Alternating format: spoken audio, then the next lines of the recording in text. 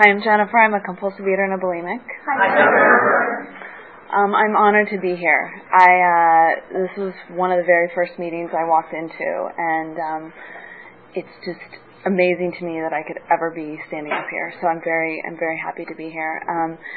I guess I should start by saying that I really qualify. I mean, I could do a long list of descriptions when I first identify. I feel like I've had every part of this disease. I've really done pretty much everything that I could think of with food. I've done every diet you have ever heard of, ones you probably haven't. I've had problems with exercise bulimia, undereating, overeating, you name it, I've done it. So that's sort of the full description. I got into program in July of 2006, and it saved my life. It saved me in all areas of my life, and my life is completely different today. It's absolutely beyond words, and not only with my food and my disease, but in my relationships, in my life, in my work, in the way I am. So I'm really grateful. Just to, I guess, start from the beginning, I grew up, was born into a very loving family, a really alcoholic, happy family, I would say. And in my family, it was okay to drink to excess, and it was okay to do a lot of things. It was not okay to be fat.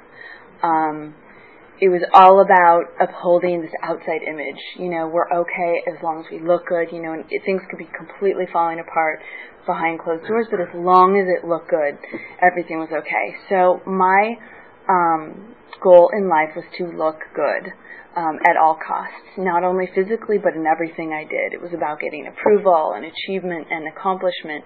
And I wanted desperately to please my father, who is, an amazing human being. I love him dearly. My family's just really affected by, disease. And the thing is, alcohol just didn't work for me. But from the time I was tiny, food called to me. It was just, I was one of those kids, I would sneak out when I was, 2 years old and go downstairs and eat butter out of the refrigerator. And, I would go to birthday parties, and there was this place called Farrell's. It was this ice cream place, and all the kids would be in this room, and we'd all leave and go to the next room to open presents, and I would stay and go around and finish everybody else's dessert. And that's just the way it was for me. I didn't have any, tools, and people thought, they joked that I had a tapeworm because people saw the way I ate, and I didn't seem to gain weight, so this was great for a while, it worked, and I was very active. I was in sports, I had to perform at every level. It was extremely important to me and to my family, and so that really worked for a long time until I got, into high school. In high school, I remember I was playing on lots of sports teams and exercising a ton. And then I would just, I would be so obsessed with the food. There was these huge cookies that they sold at my high school. And, I got up in the morning to get those cookies. It was just I would put them in the microwave, and it would just, I still have feelings about those cookies. So that's just, I felt comfort. I felt okay, when I was with food. And for a long time, I was able to kind of be a compulsive overeater and not have it show on my body. And, it was kind of people were proud of it in my family because it was so important to look good, and yeah, she can eat. And well, it turns out, that doesn't work forever. So when I got to college, I went to an abroad program, and it was in England, and the weather was not conducive to exercise for me. And I had an eating buddy there, and we just had a great time. And I didn't even realize that I was gaining weight, but my parents came to visit, and they were horrified. And, in reality, I'd probably gained 15 pounds. It wasn't like I was taking over the planet, but they were not pleased. They made comments, and they It was not okay. So I was getting ready to go home after they came, and I didn't eat for a week. I literally didn't eat for a week. And that was really the beginning of my, all the different variants of the disease, which were, like I said, bulimia, undereating, exercise bulimia, and it was when I came back from that trip, I just remember, I remember being, the first time I ever threw up was on the plane on the way back from England. And I remember I hadn't eaten anything. And it's really hard when you're on a plane. It's like you want to eat. So I ate something, and I was like, oh, God, I can't eat this. And I went into the bathroom there, and who knew that I would proceed to feel 50 times lower than that before I got better? But that was a low. I was like, what are you doing? You're in a bathroom in the, airplane, and it didn't matter. It was whatever I had to do to look a certain way. And so I, continued pretty much. I went back to, school. I graduated, and I did the same thing. I would just go from extreme controlled eating, and then I'd lose it, and then I'd go off crazy, and then I'd start throwing up, or I'd start exercise bullying. It was just this vicious cycle that ebbed and flowed for the next, I guess it was 12 years or so. And on the outside, my life continued to look great. I continued to have outside evidence of happiness. And I was just this lost little girl. At one point, I guess, there were things I did, I think, that were attempts to get people to notice, but in my family, there was so much other bigger, louder disease going on that it was not, nobody really paid much attention. And when, I guess it was about 4 years before I got into program, we had an intervention for my brother, and which is funny because all the people doing the intervention could have been in any number of programs, but we had this intervention for my brother, and one of the things that the counselor had said, he would like us to do is to talk about something we're willing to do. And so I said that I was willing to go to Al-Anon because they told us to go to Al-Anon, which we never did. And I said that I would look at my issues with food. And for me, this was over loudspeaker, to the universe, I have a problem. And nobody noticed, nobody heard, nobody cared. It was just, that's just the kind of the way it was, and I'm not blaming. I mean, there was someone else's intervention going on. It wasn't I was the focus, but I just so I tried in little ways, and after that I went and I looked up Al-Anon meetings and OA meetings in LA, and I had no intention of going, but I looked at them, and so that was that, and I got very caught up in the drama with my brother and my family and other things that were going on that continue in full force today. There's zero change with that, but my disease continued to progress, and I guess I was 30, and it was every type of outside, I had finally gotten to this point where I'd checked off every external thing that I wanted to show my family and the world that I was okay. And I'd gotten this big job.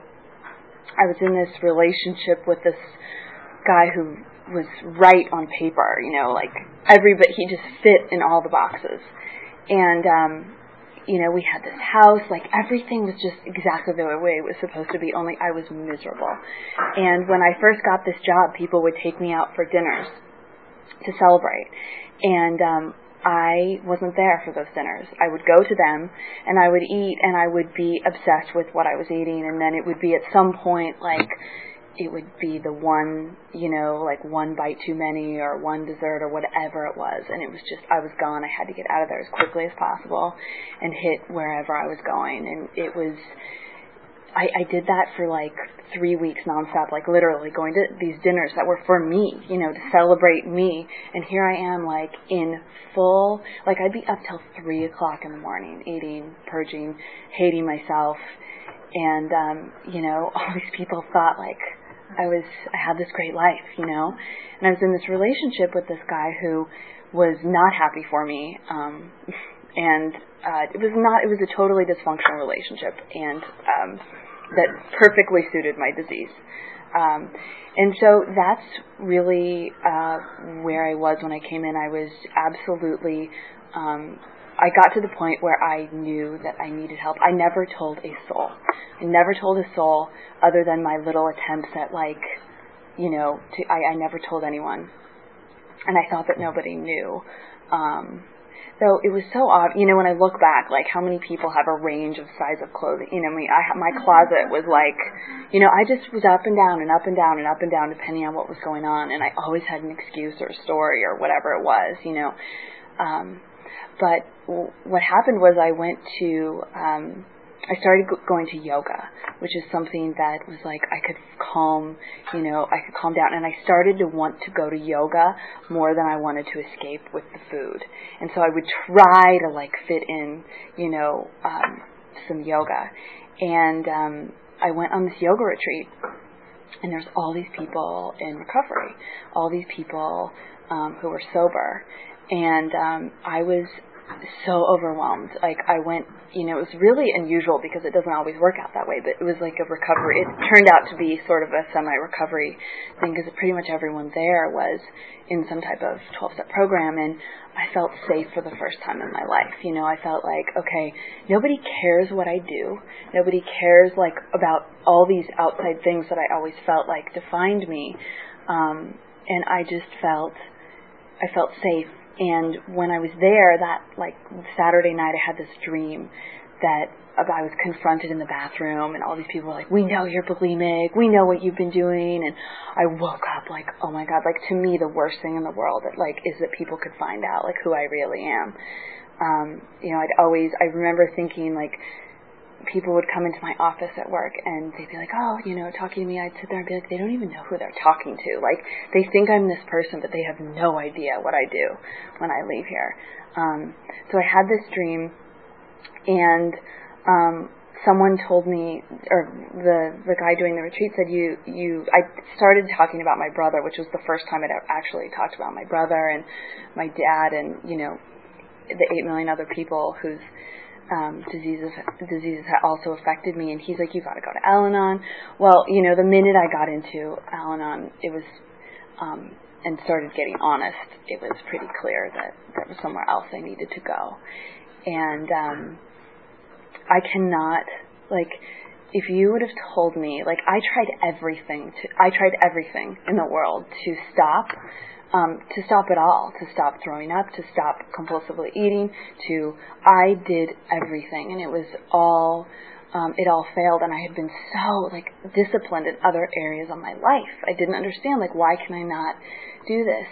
And when I came in here, I don't know what happened. God is in these rooms, and I was totally, it's a freaking miracle,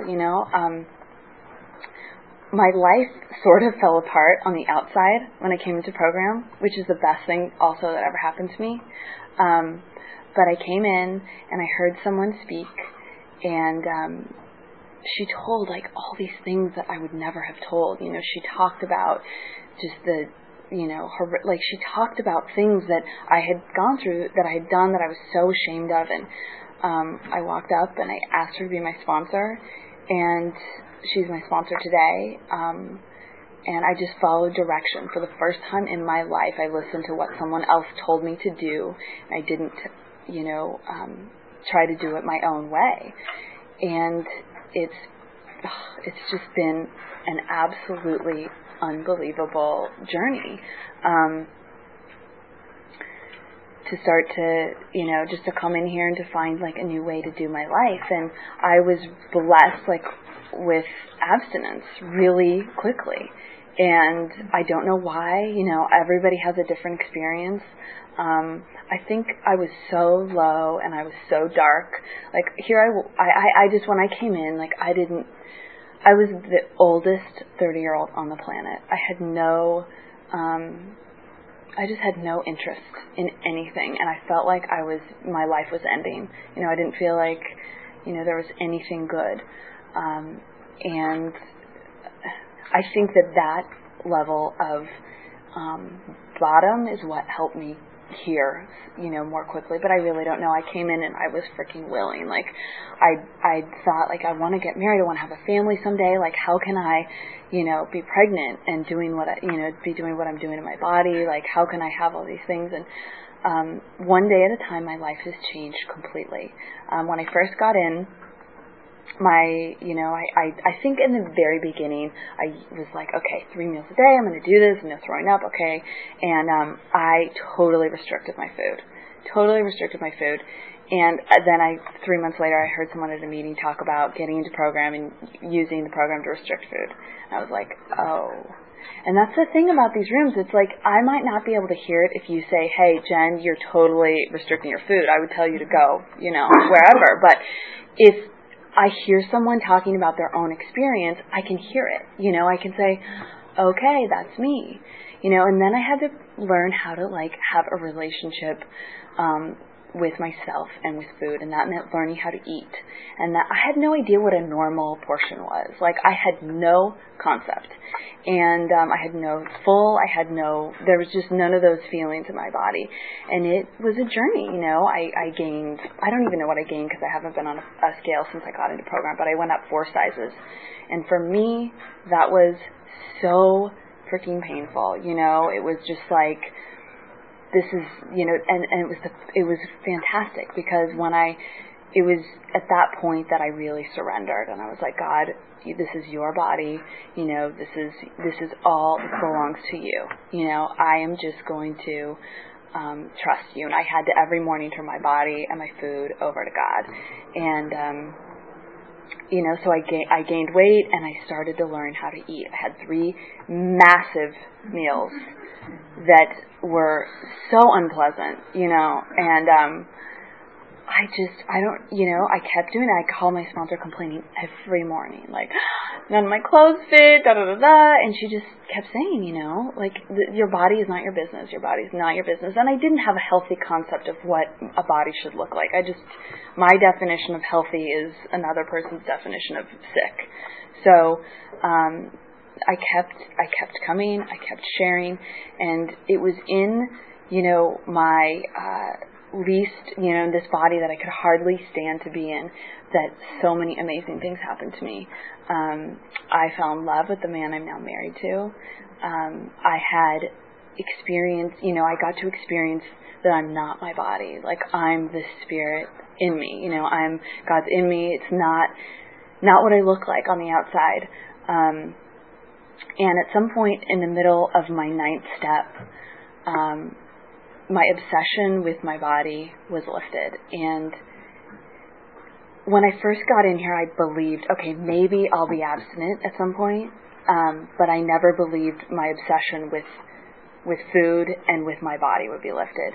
And I got to tell you, I have been so blessed, but my life today is like my life, I don't wake up like, oh my God, what am I going to eat? What about this and what about that? And I don't worry, if my pants fit differently one day than they did the other day. That for me is a gigantic miracle. That's how I defined my worth. If my pants were too tight, I wasn't worthy to walk in the world with you. And, so that, that lifted, and at some point, I went on a trip to South America with my now husband, and we were down there, and there's all these, beautiful women who don't, have, the LA shape, and they were, I finally, God, this is beautiful. These are, really beautiful women, and so many miracles, happened for me at that point. But anyway, at some point, I got busy with my life. My life started getting really big. I started sponsoring people. I started feeling okay in my skin. And at some point the weight fell away. It just happened without me really noticing. And, I today, it's not my priority in life. It just isn't. And as a bulimic, I have to be very careful about, restrictions. I'm not someone who can say, I can't eat X, Y, and Z because that just feeds this part of me that's not good.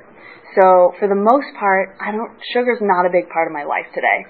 It's not great for me. It's not on my abstinence list because I don't want to know where I'd go if it was. But,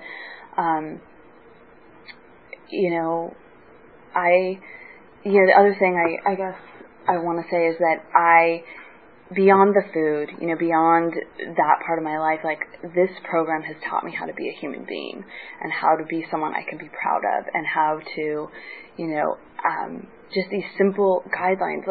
I always wanted things to be so complex, and if I live by very simple principles, things make sense. And I've gotten to clean up so many messes in my life and act in a way I can feel proud of. And, that's the stuff I ate over. If I keep myself, if I keep my side of the street clean, and if I, if I'm of service, if I do the things that I know are good, I feel good. I go to the food when things are not working for me personally. That's just what happens. So when I'm, showing up for people, when I'm acting with integrity, when I'm of service, when I'm sponsoring people, when I'm doing that, that's when I get out of this crazy place and I get to be with people. When I'm in self-obsession and I'm not showing up for people, I'm not acting in a way that I can be proud of,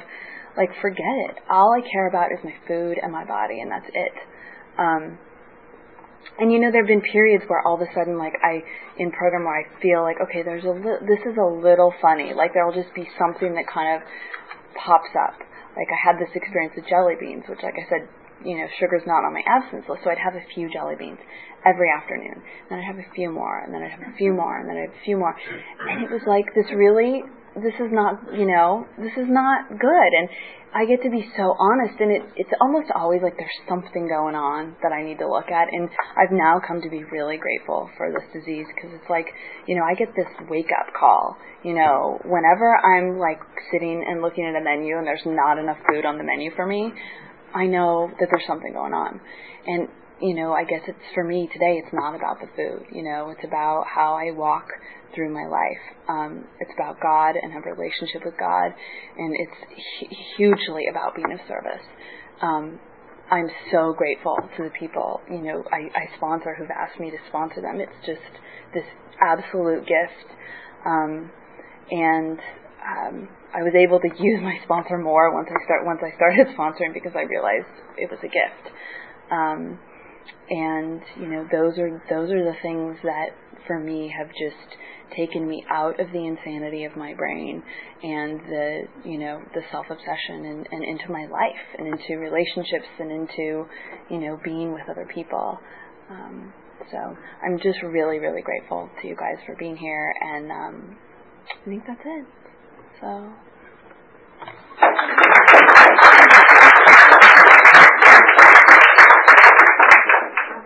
Thank you so much for your share. I was wondering, you shared a lot about your family making negative comments and stuff. How do you deal with that today? The question was, I shared a lot about negative comments in my family, and how do I deal with those things today? Those things today, it's not fun. Comments are just not fun. But it's really, they aren't my business. The way I deal with it is just not my business. What someone else says or does or thinks of me is not my business. That's really hard because I want to be accepted. I just want you to think I'm okay. And it's just not my business. And I try to bring God into it and just I try to bring God into the whole situation, which is I'm not my body, today I know I'm not my body. I'm just this is a body on loan from God. So that's, yeah. Thank you very much for your share. How did your relationship change with your family, and has the way you dealt with it changed? the question is, how did my relationship with my family change, and how has the relationship changed, and how I deal with them? I think I may have repeated that twice, but that's a good question. When I told my family about this, I told them, and I think they've never mentioned it again. They don't want to know this goes on. Like, they just don't want to know this part of me. And today, that's okay. Today it's okay. I have a loving relationship with my family that's no longer conditioned on me having some kind of expectation of them being able to be this, be what I want them to be instead of who they are, which is really great people who gave me a lot. So when I'm with my parents and my extended family, my goal is to be of service and to just do everything I can to help. And that can mean that's saved me a lot. Just to simply be of service, to help get things ready, to ask how they're doing, to make it all about them. And I still struggle. It's still hard. There's a lot of isms in my house, and it can be tough for me to be around them. So I have to take space. I've had a lot of, I gotta run, I'll call you back, so that I can keep, I can act in a way that I can be a loving daughter and a loving sister and a loving, loving to all the other people in my life. So, but it's a work in progress for sure. That's my big. Hi, thank you so much for your share. Can you talk a little bit about how your relationship with God has changed? When I first came in, the one thing that happened for me is I felt for the first time in my life I was going to be okay. No matter what happens, I am okay. I felt this whole, I just never experienced anything like that. That was my first, I think, real concept of God. And I grew up with a very distorted kind of image. There's lots of disagreement about God and religion in my household. And I have made this journey in the last, couple of years to this place where, and it's taken off on a lot of different forms, but for me it's such practice. Faith is practice. And it's on my knees in the morning and at night, and it's reading, and it's meditating, and it's being in the third step, turning my life and my will over to God on a daily basis. It's just practice for me. And the one thing that's changed for me, I guess, is that now when something happens where it's not what I want, I always I practice bringing God into the situation, which is God has something better for me planned. And I think this part of my program will continue to evolve and change because I've been open to God in forms that I wasn't before, because I had this concept of God that wasn't loving and wasn't kind, and I've sort of progressed back to my origin roots in that kind of way. But for me it's practice. It really is practice, and just doing those things over and over again. Working the steps, being on my knees, praying. I am prayer is is such a gift. And meditate, there's so many different things, and it changes for me all the time. I wish I was someone who's I meditate an hour every morning, but I don't. But I connect with God every morning. I get on my knees, and then I have my time, and I try to connect with God a lot more than that. But it's a work. That's definitely a process for me too. That's it. Okay. Thank you.